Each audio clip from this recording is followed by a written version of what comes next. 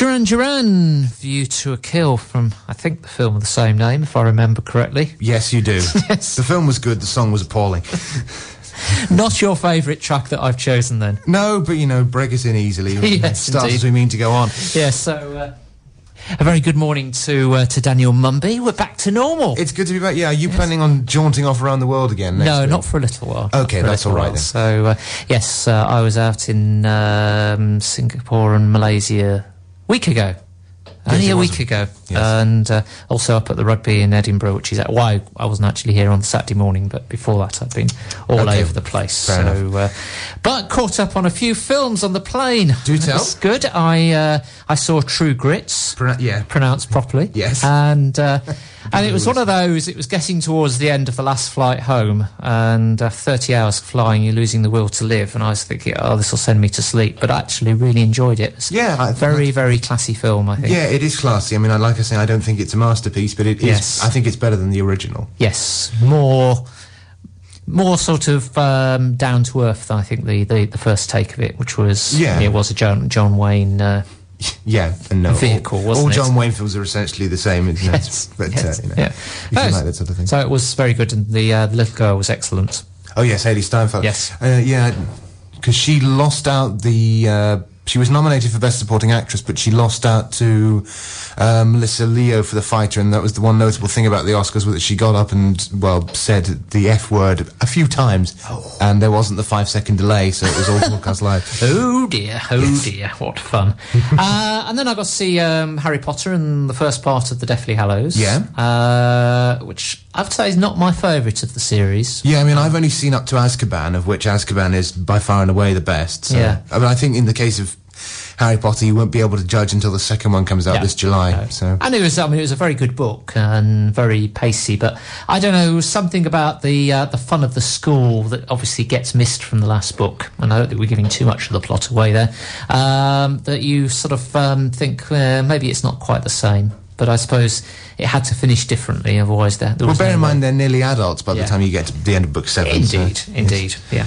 And then Voyage of the Dawn Treader, the third of the Narnia trilogy. Goes on forever, doesn't it? The Narnia series. They're 7, but they're doing them in the order that they're written rather than the order in which you read them. And I thought that was really good. It was the only one that's ever made me want to go back and read the books. I mean, I read The Lion, the Witch and the Wardrobe many times when I was young, and then obviously enjoyed the film.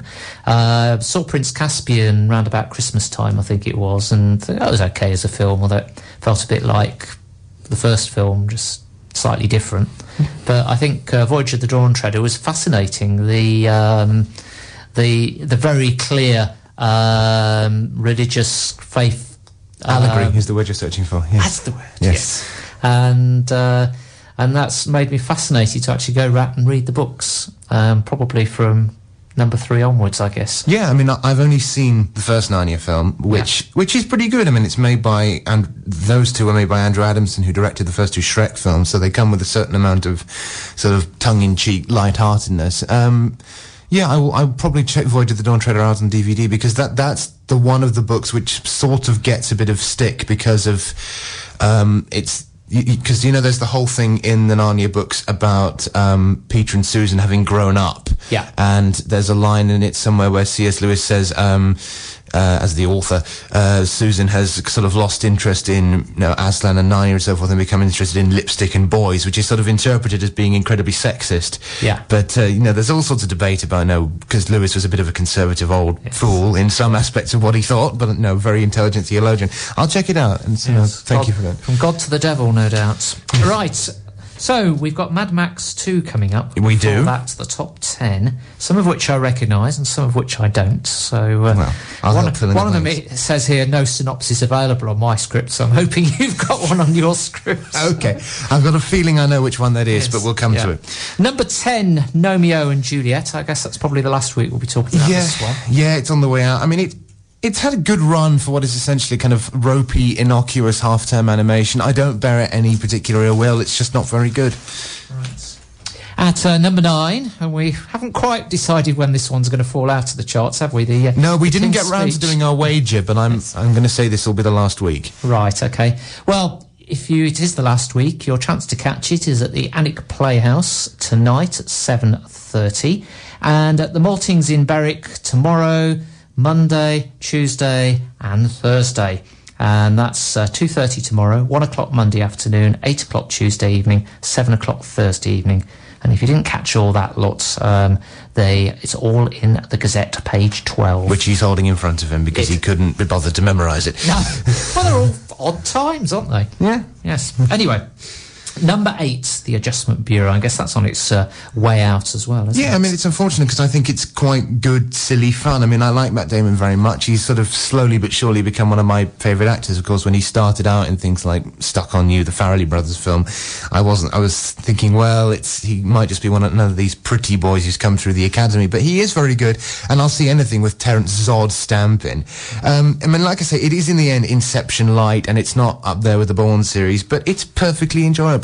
And was he a bit thinner and fitter for this one? Because wasn't it the third one where he was a bit sort of plump? You were talking about the third Bourne film? Yes. No, in the third Bourne film... the one he had to lose weight for, because he was... what happened, let's see, 2006, 7... No, because he put on a lot of weight to do The Good Shepherd, which was the film about the foundation of the CIA, and then he had to get in tone to do the third Bourne film. No, in the third Bourne film, he's very sort of pumped up and muscular, but he's lost a lot of the weight that he had to do for True Grit, because in that he is incredibly flabby. Yes. And I say that as someone who is carrying around more than he should. Right, new entry at number 7, and one I'd not heard of before, Anuvahood. Anuvahood, yeah. Anuvahood. I'm guessing this is the one you don't have a synopsis for. No, I don't. Oh, right, I was wrong. Well, there's no reason, because it's awful. It's a comedy about someone in Britain trying to be a gangster and failing miserably. It's one of those comedies which is painted with such broad strokes that if you watch the trailer, you don't need to see the film, and it looks every bit as cheap as a Wayans Brothers comedy, and it'll be out by next week. You like it. Just about as much as I like number 6, Hall Pass. Yeah, now, you were saying when we reviewed this 2 weeks ago that its only redeeming feature was that it was filmed near where you grew up. Yes, that's right, in Atlanta, yeah. How long did you live in Atlanta? 2.5 years. Right.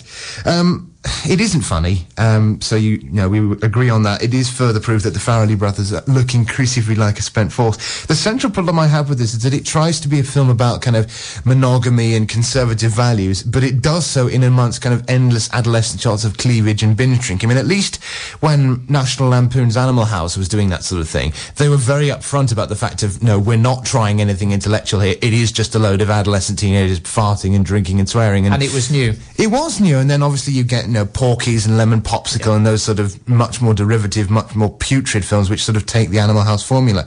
And so my advice is, if you want a sort of bawdy comedy, go and get Animal House on DVD. I mean, it's not John Landis's best work, because that's American Werewolf in London, but it is a very funny film, and it's the best thing John Belushi's ever done. I mean, I liked Animal House when it first came out. It was different, it was fun, everything else like that after that just felt like repeating the same formula one way or another. Yeah, I mean, Porky's was notable for the fact that it did kind of push the envelope of exactly what you could show on screen in terms of teenagers trying to get laid, but then after that you do start to think, actually, this is quite, well, reprehensible in its attitude to women. But Animal House was fine the first time around. Right. Another new entry, number 5, The Lincoln Lawyer.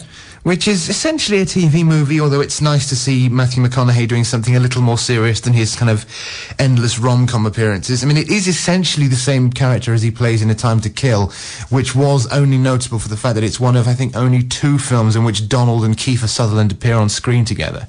And, but yeah, I mean, the film's fine, but like I say, it's not particularly cinematic. Right.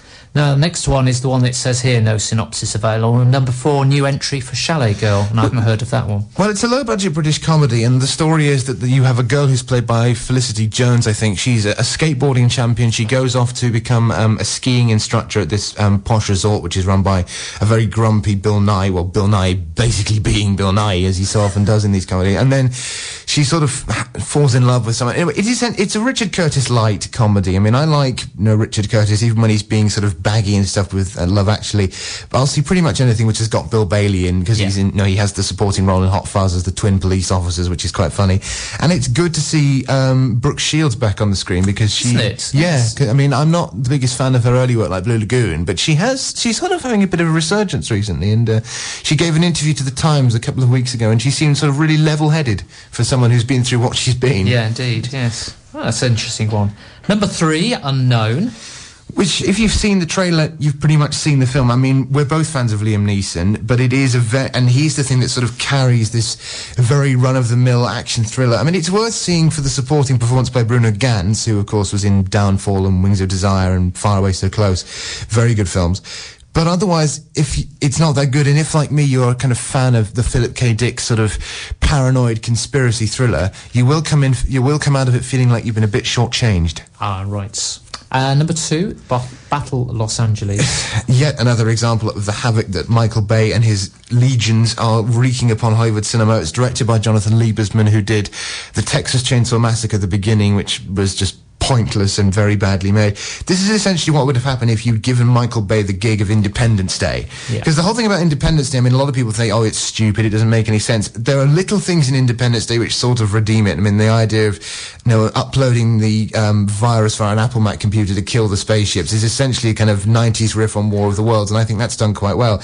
But this, it's just lots of shouting, lots of incoherent dialogue, rubbish CGI, and in the end, it's not very fun. It's a bit of a mixed bunch this week, isn't it? It always is, Richard. Yes. You act as if you're so sort of naive, and it's all this wonderful new phenomenon. You just have to take everything with a pinch of salt, of course. But, Number 1, I think this was number 1 a couple of weeks ago, wasn't it? It went down to 2 and then back up. Yes, Rango. Which is fine. Probably Gore Verbinski's best film. Not that that's saying a huge amount. Don't come to me, though, if it leads to Gore Verbinski kind of rolling out the next lot of Pirates of the Caribbean films or their equivalent. Incidentally, the new trailers for Pirates of the Caribbean 4, which is called On Stranger Tides, have come out, and they look, frankly, awful. And if the trailer's not good... Well, yeah, I mean, it's not always a reliable guide, but no, in the modern blockbuster, trailers kind of give you a rough indication of almost everything that's in the film. So if that doesn't grip you, I don't know what will. Right. So, what do you think the picks are this week? The Adjustment Bureau? Yeah, I mean, I'm taking it that most people have seen The King's Speech by now. But obviously, like you say, the screening in Alnwick and the Maltings in Berwick, if you haven't already. Yeah, I think The Adjustment Bureau is the standout in the current top 10, but there are a couple in this week's new releases which you should check out. Which you were enthusing about before we started, so we'll get to that later. Indeed. Right. Well, shall we take a quick break and then we'll have a little look at Mad Max 2. The Road Warrior. Lionheart Radio. That was Haig and Fool. Well, this week's cult film. Thank you for bringing me in. Might put your microphone on. That wouldn't have lasted very long. But anyway, Christmas Eve... This week, Richard will be talking to himself about this cult film which he hasn't seen. Christmas Eve 1981, it was released. Mad Max 2. Also known as The Road Warrior in the US. Yes, it was called The Road Warrior in the US because the original Mad Max hadn't taken very much money in the United States, so they thought, well, if we release it as Mad Max 2, no one will go to see it. It's like the old joke about Americans didn't go and see Henry V because they hadn't seen parts 1 to 4. Yes. So, a bit of background to start off with. It's the 1981 sequel to Mad Max, which, like I say, was released as The Road Warrior, directed, as before, by George Miller and produced by Byron Kennedy. They'd first collaborated before Mad Max 8 years ago on a short film called Violence in the Cinema Part 1, which I haven't seen, but is apparently a sort of much sought-after rarity among Mad Max fans. It's kind of bootlegged around Australia. Because of the limited international success of Mad Max, the budget was still only around $400,000 US. They put a proper budget in for this one. Well, they had a bit of help on the marketing front. I mean, the budget that a film gets, sort of, because marketing's contracted out, then you sort of get an extra amount on top of that to do publicity. So there was a little bit more available. But in terms of actually shooting the stunts and paying the actors, they had about the same amount. And bear in mind, of course, that that's not adjusted for inflation. Yeah. So a quick plot summary. The story picks up a little bit of time after the ending of Mad Max, so it's in a post-apocalyptic Australia. The cause of the apocalypse is never completely identified, but the result of which is it's a world which is primal and chronically short of fuel. You have Max Rokitansky, or Mad Max, played by Mel Gibson. He's a lone figure kind of driving around the wasteland searching for fuel and fighting off gangs of bikers who are a lot more vicious than the ones in the first film, and that's saying quite a lot. In his search, he comes across a community of settlers who are running one of the last working oil refineries in the world. The refinery is being attacked by a large gang of bikers who are commanded by a fascistic figure called the Humungus, who is played by Swedish Olympic weightlifter Kjell Nelson, who unfortunately didn't have a good career afterwards because he does the whole film with a hockey mask on his face. And it's implied that he has some kind of facial injury. Max is only initially attracted to the refinery because he wants fuel so he can put it in his last of the V8 interceptors and go off. But eventually he gets drawn into the conflict against his will. There's sort of a debate about that, and he has to decide whether to just escape and leave them to their fate, or whether he actually has to help them. So here's the thing, making a sequel that's as good as the original is tough, especially when that original happens to be Mad Max. Indeed. But suffice to say, George Miller managed it. He's created something which is on a par with, if not slightly better than the first film, and certainly it looks much more professional than the first film. It's a kind of blend of action, adventure and political philosophy, which still feels exciting and relevant after 30 years. The thing that kind of sets it apart is there is a big initial departure in tone from the first film, which sort of sets up of, okay, this is going to be a slightly more mature work. I mean, I love the first film, but it is a very rough and ready exploitation film, which just happens to have acres and acres of substance. Remember it well, yes. Yes, we do. And if you haven't heard our review of Mad Max 1, you can go and check that out on the podcast on the Lionheart website. Because the first Mad Max film, it started off as an all guns blazing action horror. I mean, it opened with a 10-minute chase sequence, so you know it's going to be rough and ready. Whereas Mad Max 2 starts with a kind of narrated opening section which fleshes out some of the nature of the apocalypse. Now, there is a debate in this about whether it is more kind of interesting from the point of view of filmmaking to give characters backstory or to leave it open. I mean, as a general rule, do you think it's best to know all about a character, or do you find it easy enough to sort of identify with someone if their background is not explained? I think generally you'll pick it up. I guess the only exception, is where there's real fact history. Mm-hmm. And then I think that context is important. If it's based on either real facts or against the background of real facts, as opposed to unreal facts, if it's slightly made up, then you might as well pick it out from the drift of the film. Yeah, I mean, so from that point of view, on the one hand, the opening section is a little bit disappointing because, like I say, one of the things that made Mad Max so great was that it was completely unapologetic of what it was. It's just big engines, go with it. Yeah. But on the other hand, once you sort of adjust to this tone, it does sort of lead you in to the film and gets that sort of gear change over. So you're not just sitting there thinking, well, this is boring. When are the explosions going to start? It's very much like the film is saying, okay, we gave you loads of spectacle the first time round. Now you've got to think a little bit harder. There's still going to be lots of action, which we'll come on to, but it's playing to a more mature audience. It's a very interesting device, the opening, because it talks about a futuristic war between kind of two great warrior tribes at a time when the world was powered by the black fuel. And I promise I won't do Australian accents all the way through. But they intercut that narration with stock footage, which looks like from the two world wars. Yeah. So it's making it sort of consolidates the thesis of the first film and gives us plot continuity. The first film's idea basically being man will become more primal when resources grow scarce. And then it adds on to that war is a kind of inevitable recurrence, and Miller's trying to say that, look, if you don't get your act together, history's going to repeat itself a lot more drastically than it did in the past, which is quite a bold statement. It seems to be almost the stock plot for most future-based films. Yes, you look at the Star Wars series, and the basic premise seems to be that we're going to go sort of a bit primal and a bit. Well, no, I mean, wearing desert gowns and. Well, Star Wars isn't. I mean, the scenes on Tatooine are primal, but that's because that's an area in the kind of the outer rim of the galaxy. No, most of the time, from my point of view, Star Wars is quite civilized, to be honest. But I understand it is generic, but Mad Max kind of takes its own approach to it. And like I say, if you're familiar with the first film, you'll kind of understand it. So, like I say, that's the thesis that it kind of puts out. It's interesting you've brought it onto Star Wars, because there are little hints in the visuals of Mad Max 2 of a number of other films which were made around the same time that Miller must have either seen or been influenced by. I mean, when they're in the oil refinery, kind of, having all these debates about, democracy and contracts and whether it's all right to go out fighting, those sections do look a bit like The Empire Strikes Back. You remember the early scenes of The Empire Strikes Back when they're in the ice base? Yes. And everyone's wandering around in these kind of big duffel coats with these. There's a sequence of Roy Scheider where he's driving through this kind of rocky maze, running out of fuel, and he doesn't know where he's going, and it just keeps shifting to give the impression that he's been in there for days. The closest comparison, however, on a visual level, is with Raiders of the Lost Ark, quite apart from the fact that both films essentially have a massive truck chase in the middle of them. Yeah. Would you have seen Raiders of the Lost Ark first time round? Yeah, I'm pretty sure I did. Because that was one of the first films, if I'm right in thinking, one of the very first films to be actually filmed in widescreen. So you would have got the full-on cinema experience if you'd gone to see it. I can't remember the technology piece of it, but I certainly remember going to see it. It was a great film. Yeah, I would actually argue, given the choice, that this is better than Raiders. Although I love the Indiana Jones series. Last Crusade is one of my favourite films.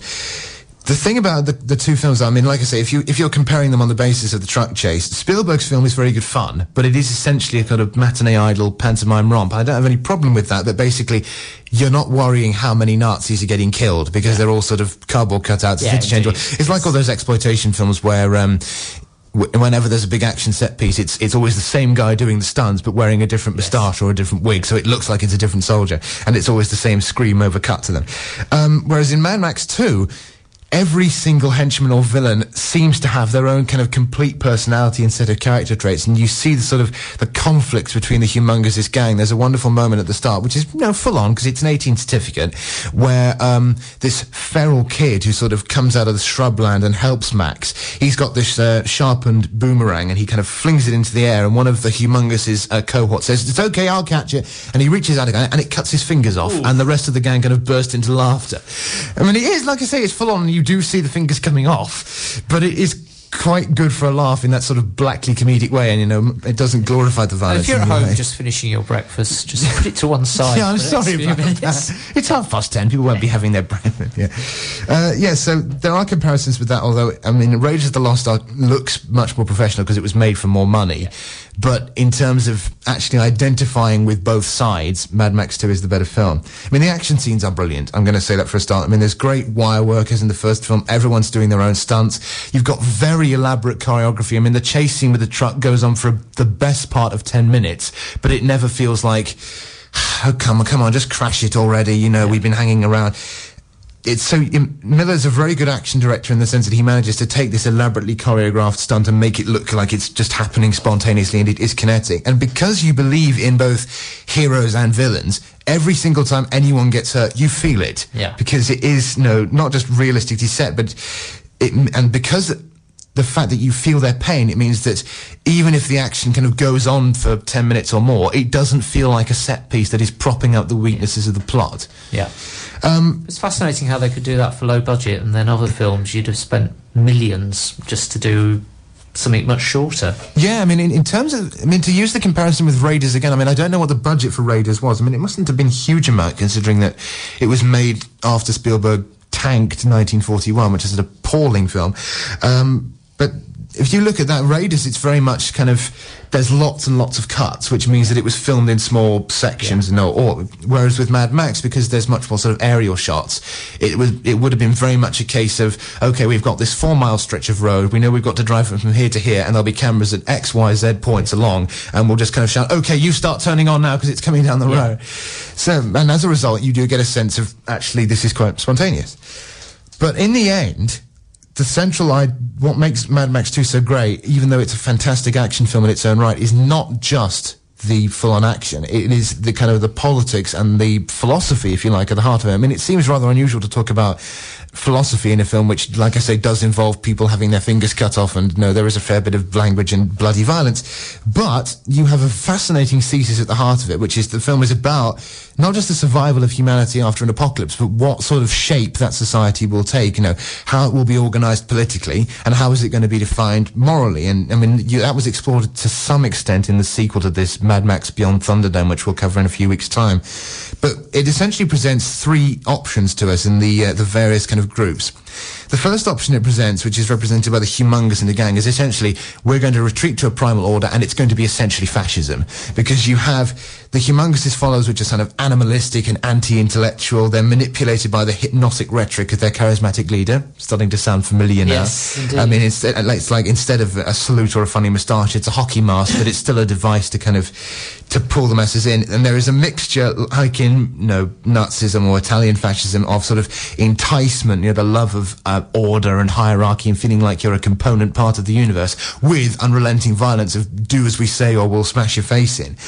But although the film kind of makes a very comprehensive analysis of their politics, it kind of shows how, in the end, the Humungus' gang is sort of fragmented and there's infighting like the scene I just described to you. So it's like, well, it philosophically adds up, but it's not a tenable way of living.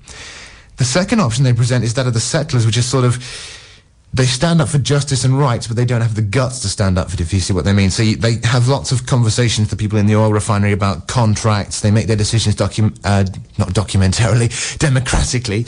And they refer to Max throughout as the honourable man, because he's sort of, I don't think his name is ever said in the film. So they're civilised and they're organised, but the point is that they don't have the kind of, the ruthless edge to kind of say, we can fight for this beyond self-defence. And as a result, they don't have the actual character for fighting. It's not that they don't believe in war, it's just they don't have the actual guts to go out and do it, because they're all intellectuals. And I don't have any problem with intellectuals, but the film is arguing you need more than that. This brings us to the third option, which is embodied by two characters, Max, first off, and there is a character called the Gyro Captain who sort of finds Max in the wilderness. He's got this sort of micro light, and he takes him to the refinery saying, I can show you where there's gasoline if you make sure that your car isn't booby-trapped. So you have these characters who have traits of both sides. They live in the wild, but they still speak, and they're still human to some extent. And they sort of walk the tightrope between them. And in the case of Max, because of all the stuff he's been through in the first film, going mad, losing his family, killing a lot of people, you're never quite sure whether he's just going to suddenly tip over into it. I mean, both of them begin, like I say, as outsiders who are very sort of ostracized or distant from civilization, and they're only out for themselves. And Max is still dressed in the same leather as the bikers, so it's very much like you could become like one of them at any minute. But eventually he's able to sort of overcome his grief and regain his humanity, so that he decides, actually, regardless of whether or not it's the right thing for me, the right thing for the settlers is that I help them to get this tanker of oil to this settlement on the coast. And as a result of, and that is very much kind of the Western elements of the film coming out, where you have, the outside, the distant law enforcer, like I suppose in True Grit, where you have the Rooster Cogburn character, although he is a marshal, so that's slightly less of an outsider, but it is the point of someone who could drift onto either side of the law, going in and actually doing what's necessary, regardless of whether it's actually the right thing for him or her to do. Yes, that's the memory that the marshal really was, that he was doing the right thing, regardless of whether it was in the law or out of the law, wasn't it? Exactly. I mean, that's the line in True Grit, isn't it? Now, how many men have you shot? And it's shot or killed. So, to kind of start running this off, the performances are absolutely brilliant. I mean, for all that's been written about Mel Gibson more recently in his recent work, I mean, I'm not going to defend his allegedly anti-Semitic comments, but there was a point in his early career when he was one of the most commanding screen presences, and his entrance in this is one of the coolest in 80s cinema, where basically you get out of the prologue and it kind of, you hear this distant rumbling, and then suddenly, boom, and you see the camera panning back from this massive supercharger, and he's just staring behind the wheel, and you think, yes, coolest guy ever. And then you get the music and everything. So he has this burning intensity, which if you've seen him in stuff like Gallipoli, the Peter Weir film, he just has this way of looking at you on screen, which is like, I am going to explode, but you can trust me. So there are a couple of other notable performances. Bruce Spence, who plays the Gyro Captain, he's very good. I mean, it is a kind of wacky supporting performance, and he kind of comes in wearing an old-fashioned flying helmet with a crossbow. So you do think, okay, it's just going to be sort of play for laughs, a bit like Short Round in the Temple of Doom. But he is very convincing. I mean, we sort of begin to question whether he could survive crashing so many times, because he is quite accident-prone. But he's likeable. There's a couple of good supporting performance from Vernon Wells, who plays Wes, which is like the Humungus' right-hand man, who's got a massive Mohican and wears spikes and all the kind of stuff that Vivienne Westwood is putting out at the time. And Max Phipps, who plays his toady, who's the henchman who gets his finger severed off, but he's very much playing him like, Ron Lacey's character in Raid of the Lost Ark, the Gestapo officer who gets the medallion burned into his hand. Yes, he's very much like a parody of that, and it's a very sort of knowing parody. So, like I said, to sum up, it's every bit as brilliant as the original, if not slightly more intelligent and much sort of easier to get into. There are frenetic action sequences, but they belie a very basic but meaty storyline, which, like I say, draws on Western elements, and it gives us a lot to chew on. And it has the same sort of brooding dread at the heart of great Westerns, and most of all, it is absolute proof. If anyone says to you, oh, all action movies are stupid, action movies are just loads of people getting hit, no, they can be about politics and social issues as well. So it's not perfect, but it deserves your full attention, and it is a cult classic. You've sold it. Absolutely sold it. You're going to get it on DVD. Yes, indeed. Right. Shall we just take a quick break and then we'll talk about this week's new releases? Yeah, okay. This is the fresh sound for the district. Live from Alnwick. This is Lionheart Radio. That was a sudden end to it, wasn't there? Black Eyed Peas can't get enough. Next week, one for the fans of The Who, isn't it? Quadrophenia is what we're doing next week. Yes, that should be one to look forward to. Oh, yeah, absolutely. Great. I may even dig some Who music out for the occasion. Good man. Great. You've got another vinyl of that in your loft. Actually, it was one I never did buy on vinyl. Oh, right. I think I'm sure I've got it in compilation CDs, and we've got a few of them on here as well. So Good.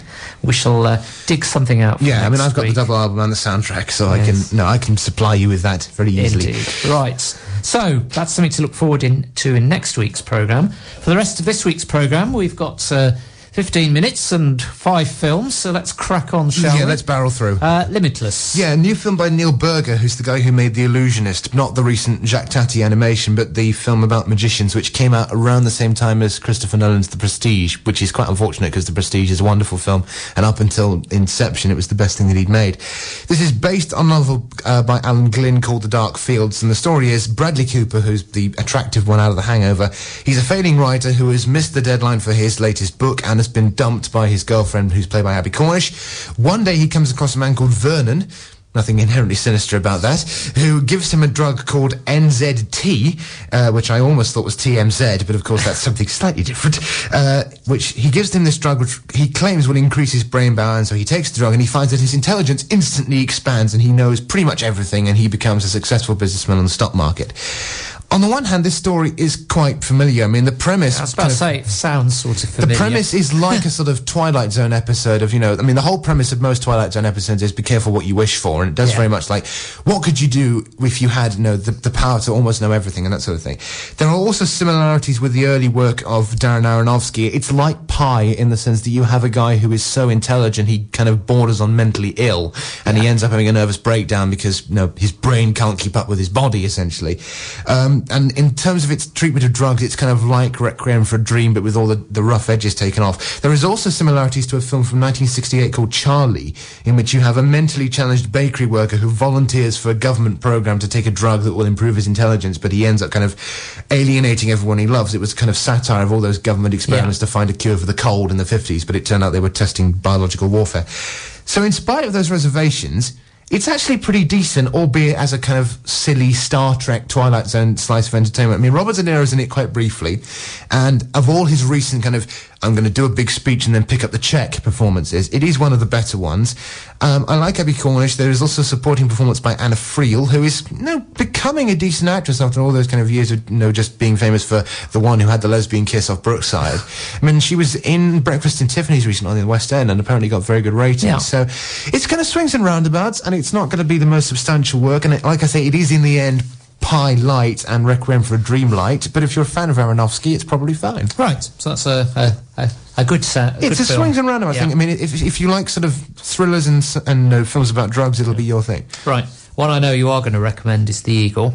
Yeah, a new film from Kevin MacDonald, who's the guy who made Touching the Void, Last King of Scotland, State of Play. He's also, he comes from a filmmaking family because he and his brother Andrew are grandsons of the almighty Emmerich Pressburger. Oh. So there is a sort of, pedigree. One hell of a reputation to live up to. Indeed. So based on a 1954 historical novel by Rosemary Sutcliffe, which is set in the year AD 140. At the beginning of the film, the 9th Legion, who is kind of stationed in the north of England, go off into Scotland and basically disappear. 20 years later, you have a soldier called Marcus Aquila, who's played by Channing Tatum, and his slave, played by Jamie Bell, who is from the northeast originally, I think. Yes, he is, yes. They go beyond the newly erected Hadrian's Wall to recover the Standard, or the Eagle of the Ninth, which was borne by Channing Tatum's father. Again, like Limitless, it's very, very good fun. I mean, it is a 12A certificate, but it's full-on kind of swordplay 12A certificate. I mean, if you're a fan of Gladiator, which I am, it's kind of... It shows how far we've come on, because Gladiator was originally a 15, but I suppose if you made that now, it would get a 12. So there's lots of swordplay, big battles. You kind of have these kind of picked warriors called the Seal People who come on in kind of strange hair and woad. So it's all that sort of full-on stuff. I mean, if you saw Neil Marshall's Centurion last year, which kind of did that thing from more sort of horror perspective, then you will like this. There have been comparisons made between both Gladiator and Dances with Wolves, both of which are quite dangerous because Gladiator is just terrific. I mean, it's a film that kind of marries big action set pieces with metaphysics because it is about the Elysian Fields and the anti-hero. And Dances with Wolves I don't know whether you like it, but I've always found that a bit dull and a bit too sort of worthy for its own. Yeah, I think I probably agree with you on that. Yeah, I mean, like I said when we reviewed The Company a couple of weeks ago, Kevin Costner's one of these people who you just say, lighten up, stop making such ponderous films. So Kevin McDonald's a very good director. I mean, he does do a very good job of putting people in extremis on screen. Obviously, Touching the Void is about people trying to survive having fallen off a mountain, and Last King of Scotland's about Idi Amin. So he's used to this kind of stuff. It's shot by Anthony Dodd Mantle, who's the guy who shot Slumdog Millionaire and is a very good cinematographer. There have been some criticisms of Channing Tatum's performance because he is, I think when I was doing the show with Paul Young, he described him as a walking lump of granite. And he is... Paul impressed with him, yes. But as a piece of, like I say, boys' own action, full-on entertainment, it's pretty damn good. Yeah, it's good to see Jamie Bell maturing into a good actor. You always worry about child stars, whether they'll manage it, but he's one who seems to have crossed the gap. Yeah, and I mean, he's recently done kind of more sort of blockbuster stuff like Doug Liman's Jumper, which wasn't very good, although he is the best thing in that. He's a very talented actor, and I hope he does kind of more stuff like this in the future. Yes.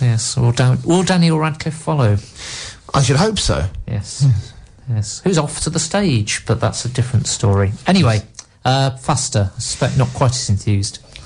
Not enthusiastic at all, I'm afraid. It's the new idiotic revenge thrill starring Dwayne "The Rock" Johnson. It's directed by the guy who made Notorious, not the Hitchcock film, obviously, but there was a biography of Notorious B.I.G., the rapper, which was a very flawed film, to say the least.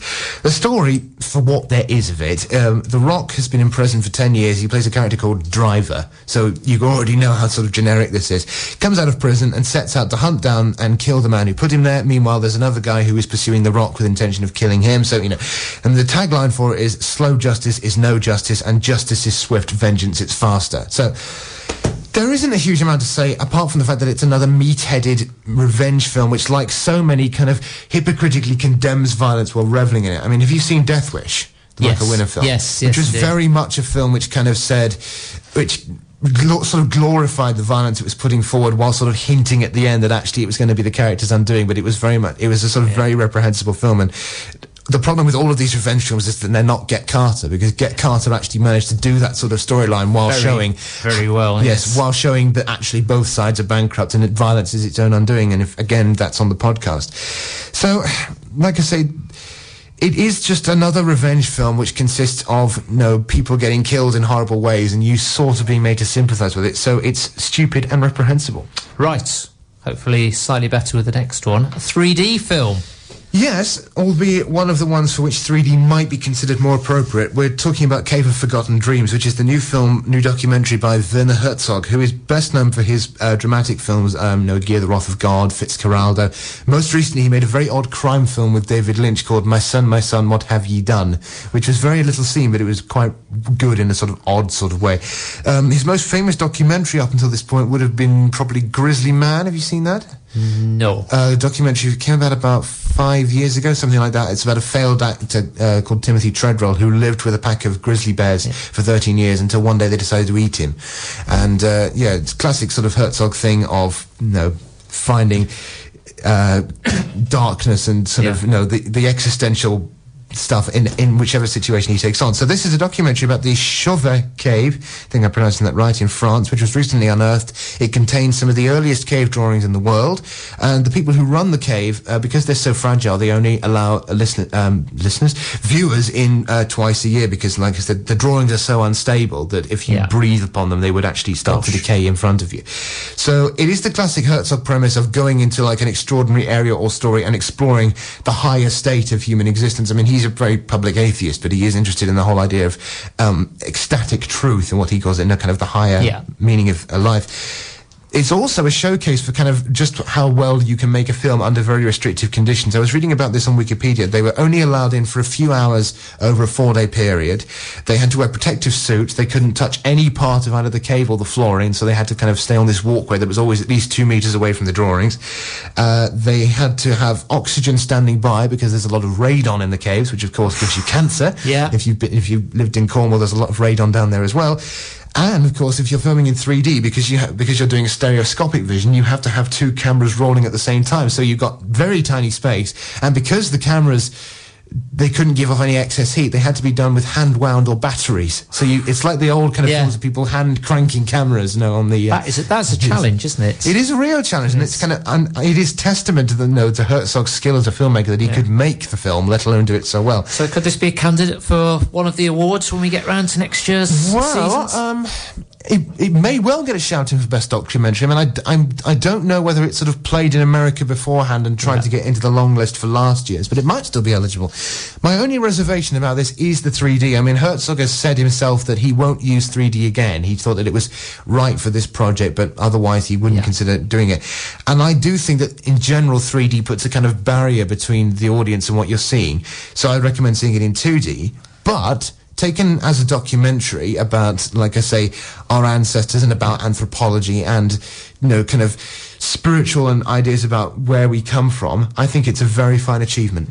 So presumably it's going to be a Tyneside theatre cinema job if people want to see it. I dare say it will be. Rather than the mainstreams. Mm-hmm.